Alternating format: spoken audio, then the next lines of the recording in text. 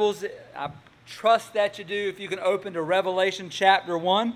This morning we begin our much anticipated, at least by me, I'm assuming by some other people, but our much anticipated leap into the book of Revelation, which is the only prophetic book in the New Testament in contrast to 17 prophetic books in the Old Testament. As I shared last week, I read recently that Revelation is the book people in the church most want to hear taught because they don't understand it. At the same time, Revelation is the book that pastors least want to preach because we don't understand it. So into this tension we now enter. And in most Christian circles, the book of Revelation is either wildly popular or it is completely ignored. Some treat this book like it's the decoder ring that will allow us to know all the events concerning the end times. Others respond to Revelation with sentiments that mirror the sentiments of Dorothy and Wizard of Oz, dragons, beasts, and harlots, oh my, where we don't know what to do or what to make of all of these things. And what I mean by that is when we enter the book of Revelation, often we don't know where to focus and we don't know how to walk through this book. In J.R.R. Tolkien's The Lord of the Rings, the Hobbit Bilbo memorably tells his nephew Frodo, it's a dangerous business, Frodo, going out your door. You step into the road, and if you don't keep your feet, there is no knowing where you might be swept off to. And entering the book of Revelation can be as dangerous because if we're not careful, we can be swept off our feet with minor details. So to avoid this pitfall, we must stick to the path of this book. So some people just don't know how to walk or where to walk in this book, and others will say, well, I can't understand the book of Revelation, so I don't even try, even though Jesus promised a blessing for those who read it, for those who hear it, and those who obey it. So ultimately, we have to understand the value of this book. I think of the words of Wilbur Smith, who says, this is preeminently a book for a troubled age, for an age in which the darkness deepens. Fear spreads over all mankind, and monstrous powers, godless and evil, appear on the stage of history as they appear in this book. So this is a book for a troubled age in which darkness deepens, meaning that this is a book for us. It's beneficial to us.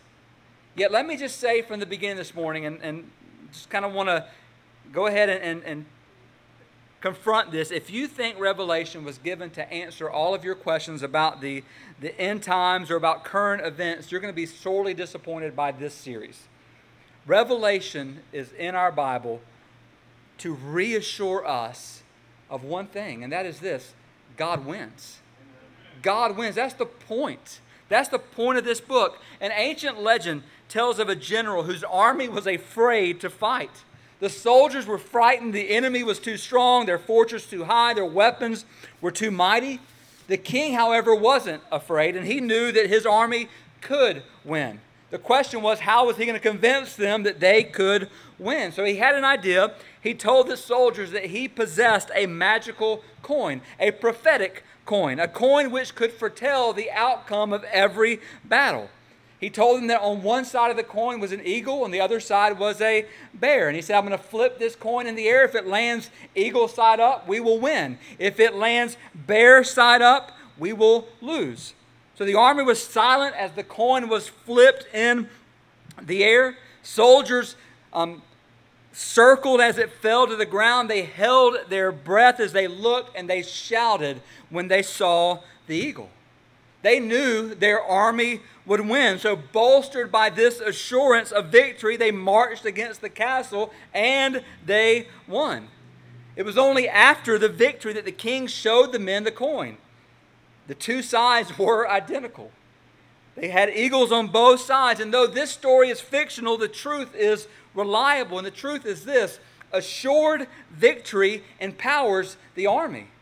Assured victory empowers the army. When we know that we're going to win, it gives us the ability, the courage, the boldness to march. When we know that we can't be defeated, when we know who has won, when we know what's coming, we have the boldness to go. So as wild as this book seems, Revelation is a very simple book. It has one primary, one simple idea, and that is this: God wins. That is what we see. In the words of one theologian, the Bible indicates that the future is in God's hands. And listen to what it says. If the future was in our hands, we would mess it up. Can I get an amen from anybody in the congregation? If the future was in our hands, we would mess it up. If the future was in the devil's hands, we would all be led to destruction. Thankfully, the future is in the hands of one who is preparing something better than our eyes have seen, our ears have heard, or our hearts can even imagine. Again, many people fear the book of Revelation or have an unhealthy interest in it. But God designed this book for a different purpose. Revelation is meant to produce in us comfort and courage and hope and praise. I pray that we will come to believe that. So we're going to go ahead and turn to this word, and what a word it is. And let me just say, today is going to be a little different than normal. It's going to be very technical. We've got some foundations that we have to lay. The whole study will not be like this, but today will be technicals because we have to kind of lay the foundation of what this book is so that we can move forward in a correct way. So if you're able, I'm going to ask you to stand as we honor God's word. We're going to read Revelation 1 through 8 together. And John writes, "The revelation of Jesus Christ, which God gave him to show his servants the things that must soon take place. He made it known by sending his angel to his servant John, who bore witness to the word of God and to the testimony of Jesus Christ, even to all that he saw. Blessed is the one who reads aloud the words of this prophecy, and blessed are those who hear and who keep what is written in it. For the time is near. John, to the 7 churches that are in Asia, grace to you and peace from him who is and who was and who is to come, and from the 7 spirits who are before his throne, and from Jesus Christ, the faithful witness, the firstborn of the dead, and the ruler of the kings on earth. To him who loves us and has freed us from our sins by his blood and made us a kingdom, priest to his God and Father. To him be glory and dominion forever and ever. Amen. Behold, he is coming with the clouds, and every eye will see him, even those who pierced him, and all the tribes of the earth will wail on account of him. Even so, amen. I am the Alpha and the Omega, says the Lord God, who is and who was and who is to come, the Almighty." Let's pray together. Father, as we enter into this, your word, we thank you for your Spirit, the Holy Spirit, the Spirit of truth that illuminates truth to us. And we thank you, Holy Spirit, for walking with us through this journey and opening our eyes to see the truth and that which is fundamental in this book. Oh God, speak to us and help us to keep our eyes on that which is primary and not lose our focus on things that are secondary. Ultimately, Lord, help us to see Jesus in every chapter of this book. May we praise his name. May we understand the need for those that don't know him to know him now. Just have your way. Speak, O God, for we are listening. In Jesus' name, amen. And you may be seated. So the visions of this book begin, according to verse 1, with God the Father, who in turn gave this to Jesus Christ, who in turn sent his angel to make it known to John, and then John communicated it to the church, to the people of God, in particular the church at Asia Minor. So to think of it this way, this whole book it comes from God the Father to Jesus Christ the Son, to his angel, to his servant John, and then to all his servants. Yet ultimately today's message is entitled, get this, the revelation of Jesus Christ. Meaning this is a message from Jesus, it's about Jesus, and it's belonging to Jesus. Or to put it simpler, he's the point of this book. He's the point. It's all about him. If you read it and don't think much about Jesus, you're getting it wrong. If you read it and think about everything else but Jesus, you have got it wrong. You've messed it up. It is about him. So I think about the Apostle John, who writes these words while exiled on an island in Patmos. And we're going to get to that in a minute. And he wrote sometime between AD 95 or 96. And the beautiful thing is John had previously, in the Gospel of John, reached further back into eternity than any other New Testament writer. In John 1, in the beginning was the Word was with God, the Word was God in the beginning. Now in Revelation, John reaches further into eternity than any other writer. It's a beautiful picture. John understood the eternity of our God. He is Alpha, the beginning. He is the end. He is everything in between. We look to Him. Yet, but before we unpack today these 8 verses, we do have to begin with a technical introduction. And I know for some of you that sounds so boring. For others of you that sounds technical, or others it just sounds like just doesn't apply to you at all. But I can assure you that we have to understand the details of this book before we're able to jump into this book. So I'm going to try to be as quick as I possibly can, but we're going to look at 4 details today, all leading to our last detail, which is the application part. So the first truth is this: the construction of this revelation. The construction of this revelation. And when I say construction, what I mean is, what type of book is this? So Psalms are poetry. The Gospels are narrative. Epistles are letters. So what is the book of Revelation? Strangely enough, verses 1, verse 3, and verse 4 answer, but we have 3 answers. So we see that the book of Revelation is basically 3 different things. First of all, it's apocalyptic, or it's an apocalyptic proclamation. In verse 1, the revelation of Jesus Christ. That word revelation means disclosure, or it means unveiling. Strangely enough, it's the only time in this book that word appears. This book is an unveiling of the character of God. It's an unveiling of the program of God, all that God has in store for the world. But it's an unveiling by means of symbols and numbers, which is strange to us. Most of us don't specialize in this kind of literature, but the first century church would have, because they studied the Old Testament. This is part of the writing of that day. But understand this: I think one of the ways to best see the book of Revelation is not a puzzle book by which we take all the pieces and put it together. It's a picture book. It's showing us pictures of things that are things to come. And the book is designed to communicate truth through pictures and symbols. And that's important for us to understand, because we need to hear this from the very start, that not everything in the book of Revelation is intended to be understood literally. And what I mean by that is this: symbols are meant to be, get this, symbolic. It's just crazy, I know, but symbols are meant to be symbolic. Yet, this also doesn't mean that every verse is symbolic. There are verses where John says, yeah, you better take this literally. This is absolutely literal. But for the most part, this book is created with symbols and numbers. Just think about how numbers are used in this book. Numbers like 12 and its multiples, like 144,000, symbolize God's people. Numbers like 10 and its multiples of 1,000 describe complete amount of time. The number 7 is used to symbolize completion or perfection.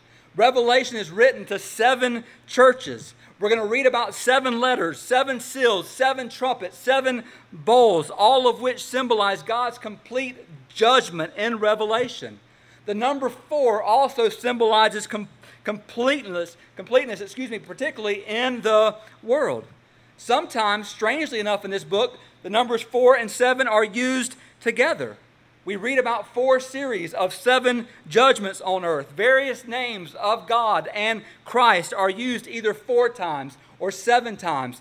The 7 spirits of God are mentioned 4 times. Jesus is referred as Lamb in this book 28 times, which, if you can do a little bit of math, that's 7 times 4. Just follow along with me. And 7 of the times where Jesus is the Lamb, God the Father are mentioned together. Now, you might be saying, well, that's kind of a stretch. What are you trying to do here? Why are you trying to make all of these things? Here's the picture. This book is apocalyptic, something we're not familiar with, but the point that we need to see is every part of this book is planned and purposeful. God is showing us that He is in control of what's happening, even if it's not in a way that we can simply understand it. This book is apocalyptic, but secondly, this book is prophetic. Look at verse 3. Blessed is the one who reads aloud the words of this prophecy. I love that verse 3, the word blessed is the same word that Jesus uses in the Beatitudes. Verse 3 is the first of, get this, 7 blessings in the book of Revelation, meaning there's a complete blessedness to this book. The next to last blessing in this book is found in chapter 22, verse 7, and it says, blessed is the one who keeps the words of the prophecy of this book. Thus, chapter 1, verse 3, and verse 7 of chapter 22 are blessing bookends for those who read and keep the words of this book. If we approach Revelation, as many people do, simply to satisfy our intellectual curiosity about the end times, we're going to miss the blessing that it has for us. Yet don't miss John's description of this book as a prophecy.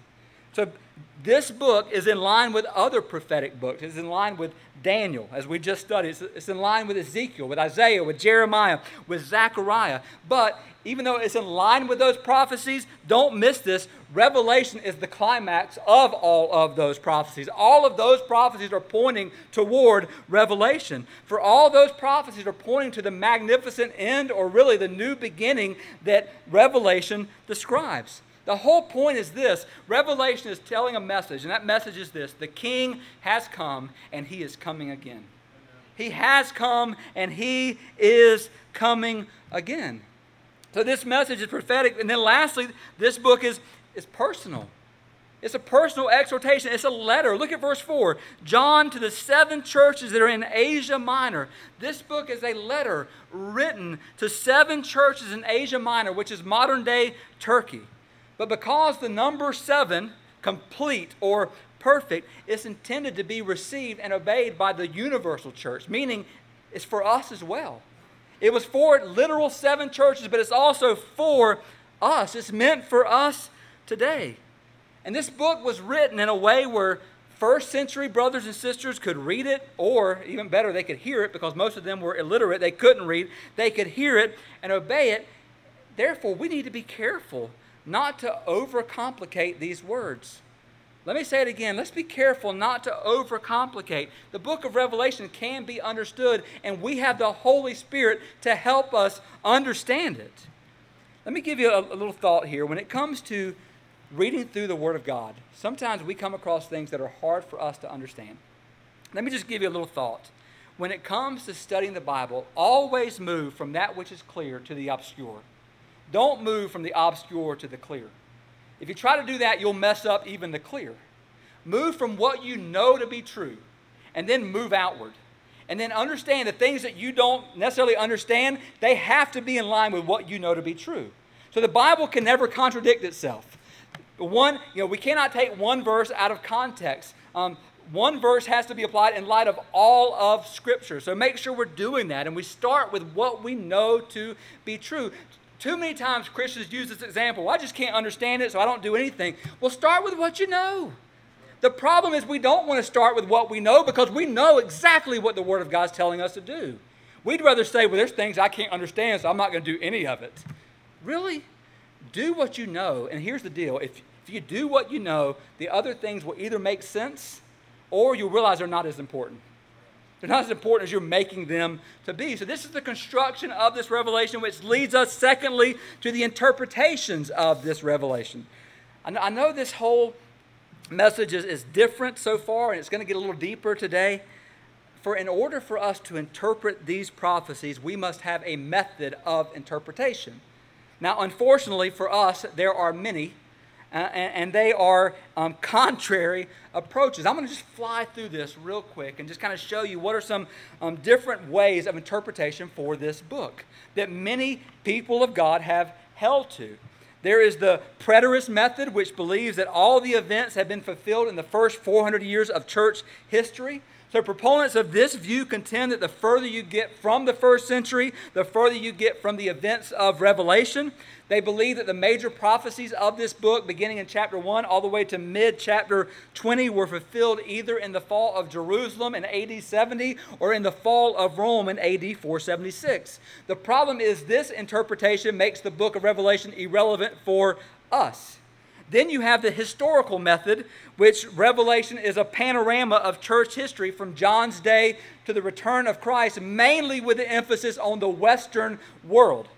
And so what has happened from that standpoint, and this is the world many of us live in, this is the way many of us interpret the book of Revelation as a historical method. So from that, what you have is throughout time, throughout the course, there have been many, many, many different popes in the Catholic Church. They're the Antichrist, and the church itself is the false prophet. Or we have Hitler's the Antichrist, or Napoleon. Or in the 80s, it was Gorbachev, and that thing on his head was the mark of the beast. I mean, there's all kind of different crazy interpretations. Only a few of you got that. Get into your history book, and then you'll laugh a little later at that. But there's so many different things, yet this interpretation makes the book irrelevant to the first century church. Then you have the idealist method, which is the interpretation that Revelation is a symbolic portrayal of the conflict between God and Satan, between good and evil, between the church or Christ and his church, and the forces of sin and evil reflected in every age. So there's a cosmic battle taking place in the church in every age. And then you have the futurist method, which events described belong to the future age and constitute a marvelous prophecy, meaning that beginning with either chapter 4 or chapter 6, the events described belong to the future age and constitute a marvelous prophecy that will lead to the consummation of the age.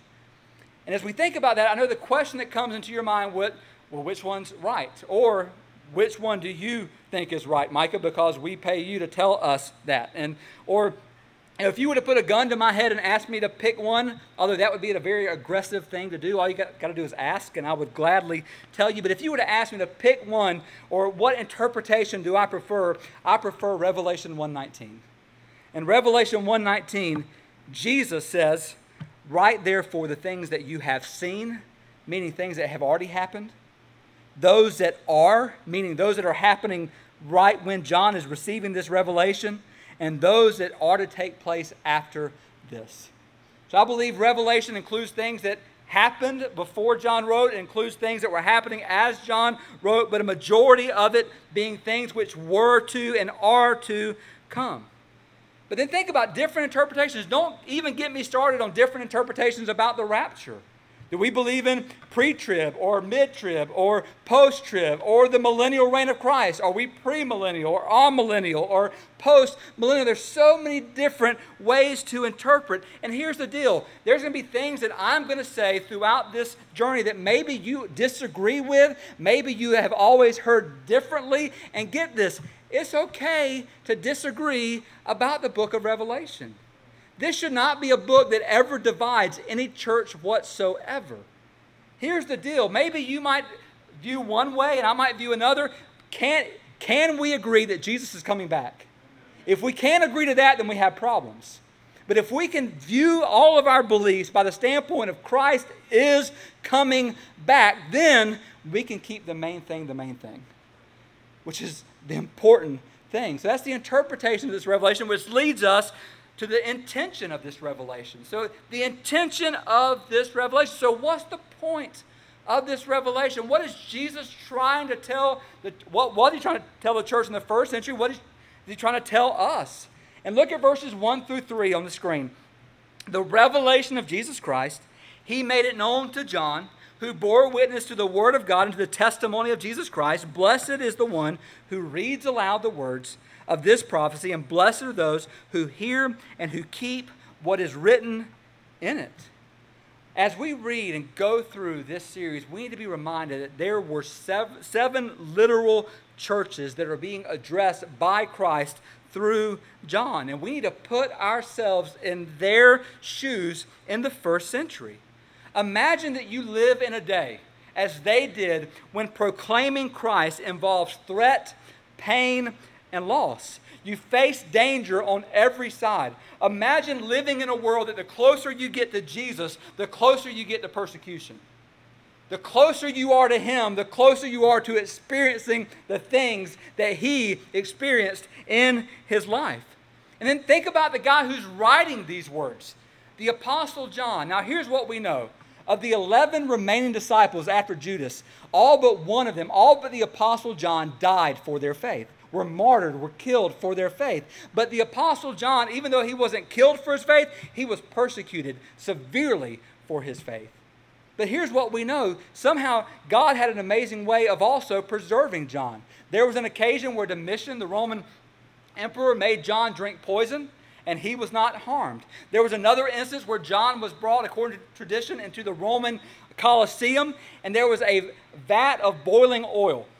And John was thrown into it as everybody sat around and as the emperor watched on, expecting John just to boil up and die. Yet, John didn't die. He began to proclaim the gospel. In my crazy little mind, I think back to the cartoon days of Bugs Bunny when he was caught and placed in the stew and he's swimming around eating carrots. I can just see in my mind John kind of doing that, floating on his back and then standing up and proclaiming the gospel. But because of that, people began to believe the gospel. So the emperor sent John to the island of Patmos. Now, this wasn't a resort where John sat around in a hammock drinking drinks with umbrellas in it. No, the island of Patmos was a place, it was a rock quarry where prisoners were sent.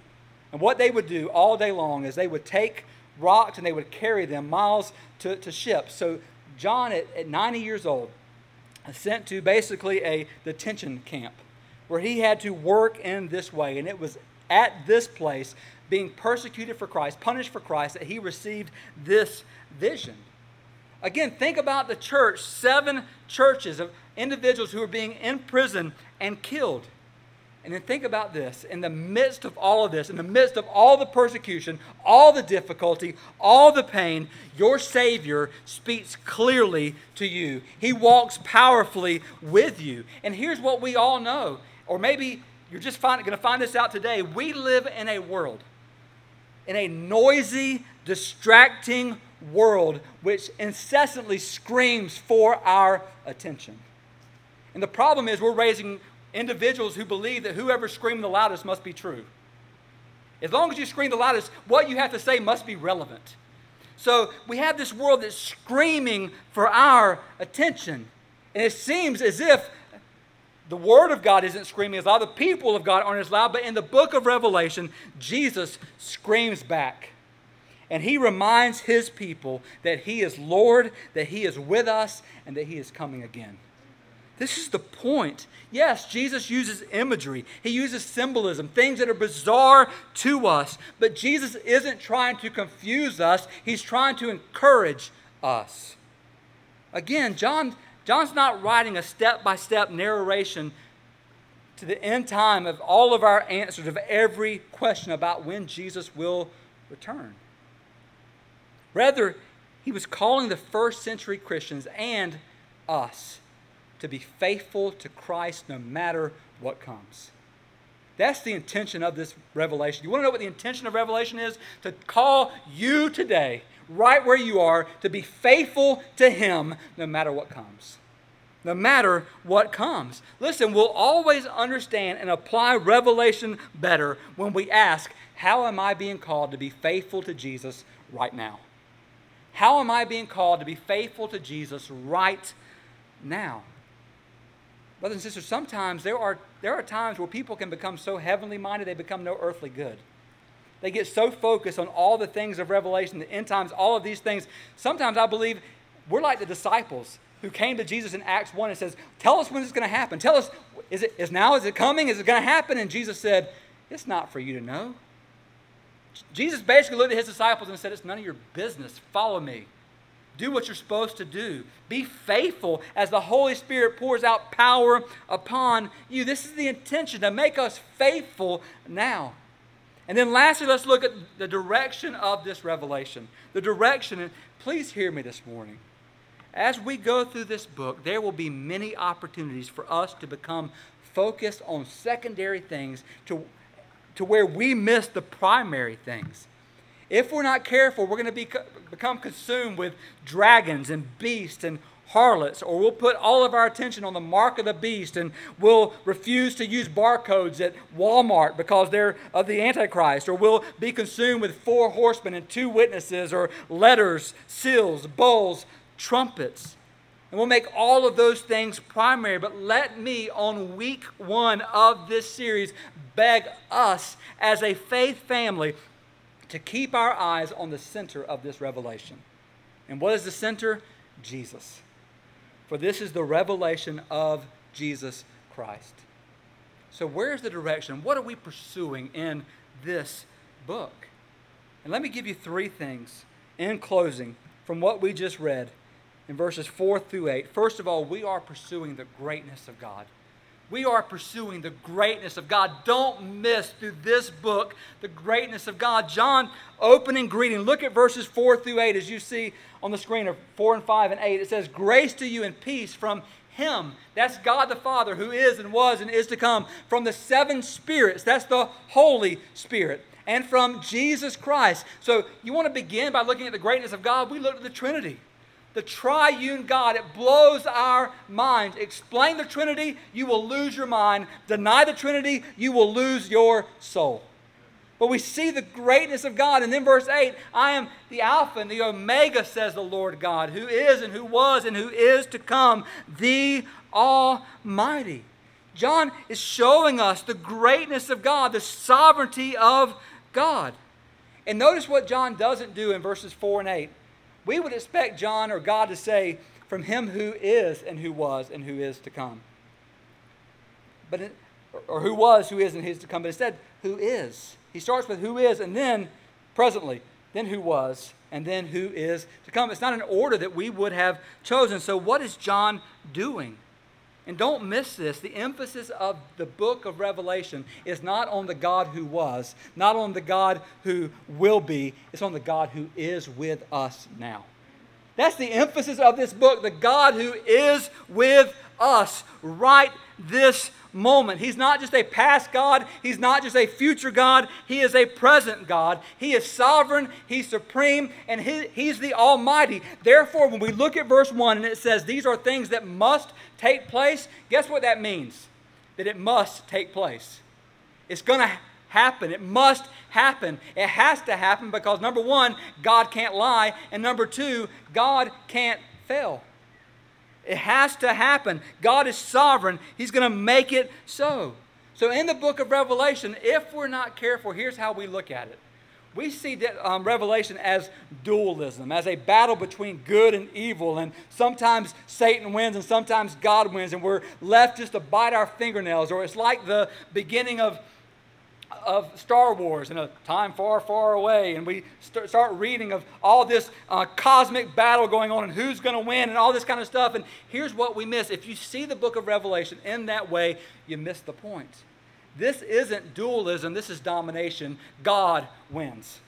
This is the greatness of our God. He wins. He always wins. He doesn't know how to lose. Guess who knows how to lose? I do. Guess who else knows how to lose? We do. Guess who doesn't know how to lose? God doesn't. He doesn't. We're pursuing the greatness of our God, but then secondly, we're pursuing the gospel of our God.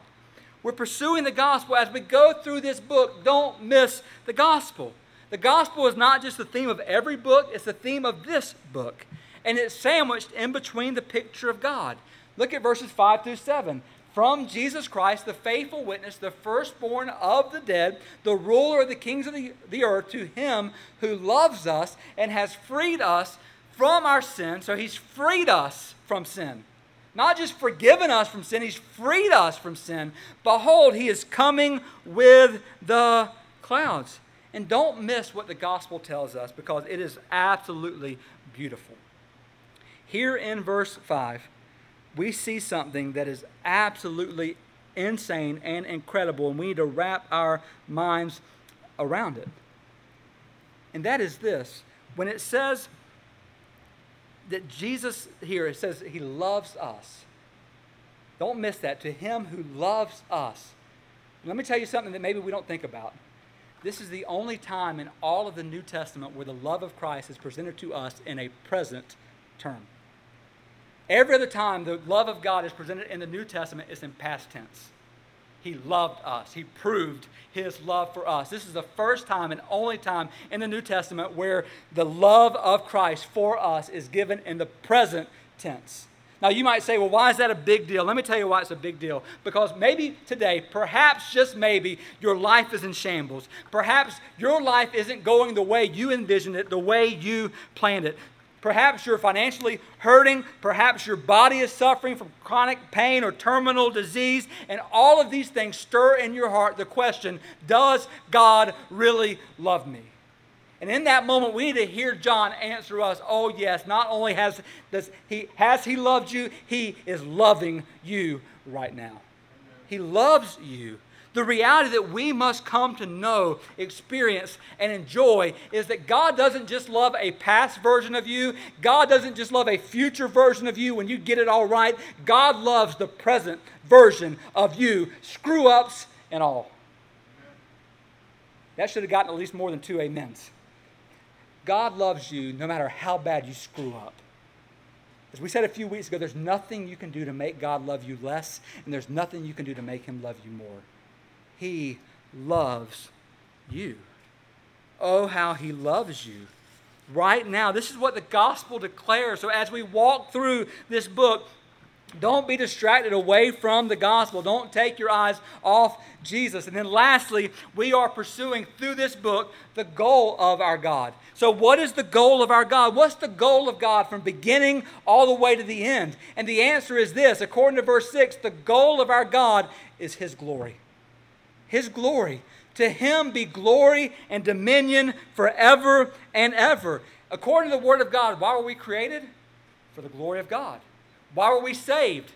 For the glory of God. Why are we sanctified? For the glory of God.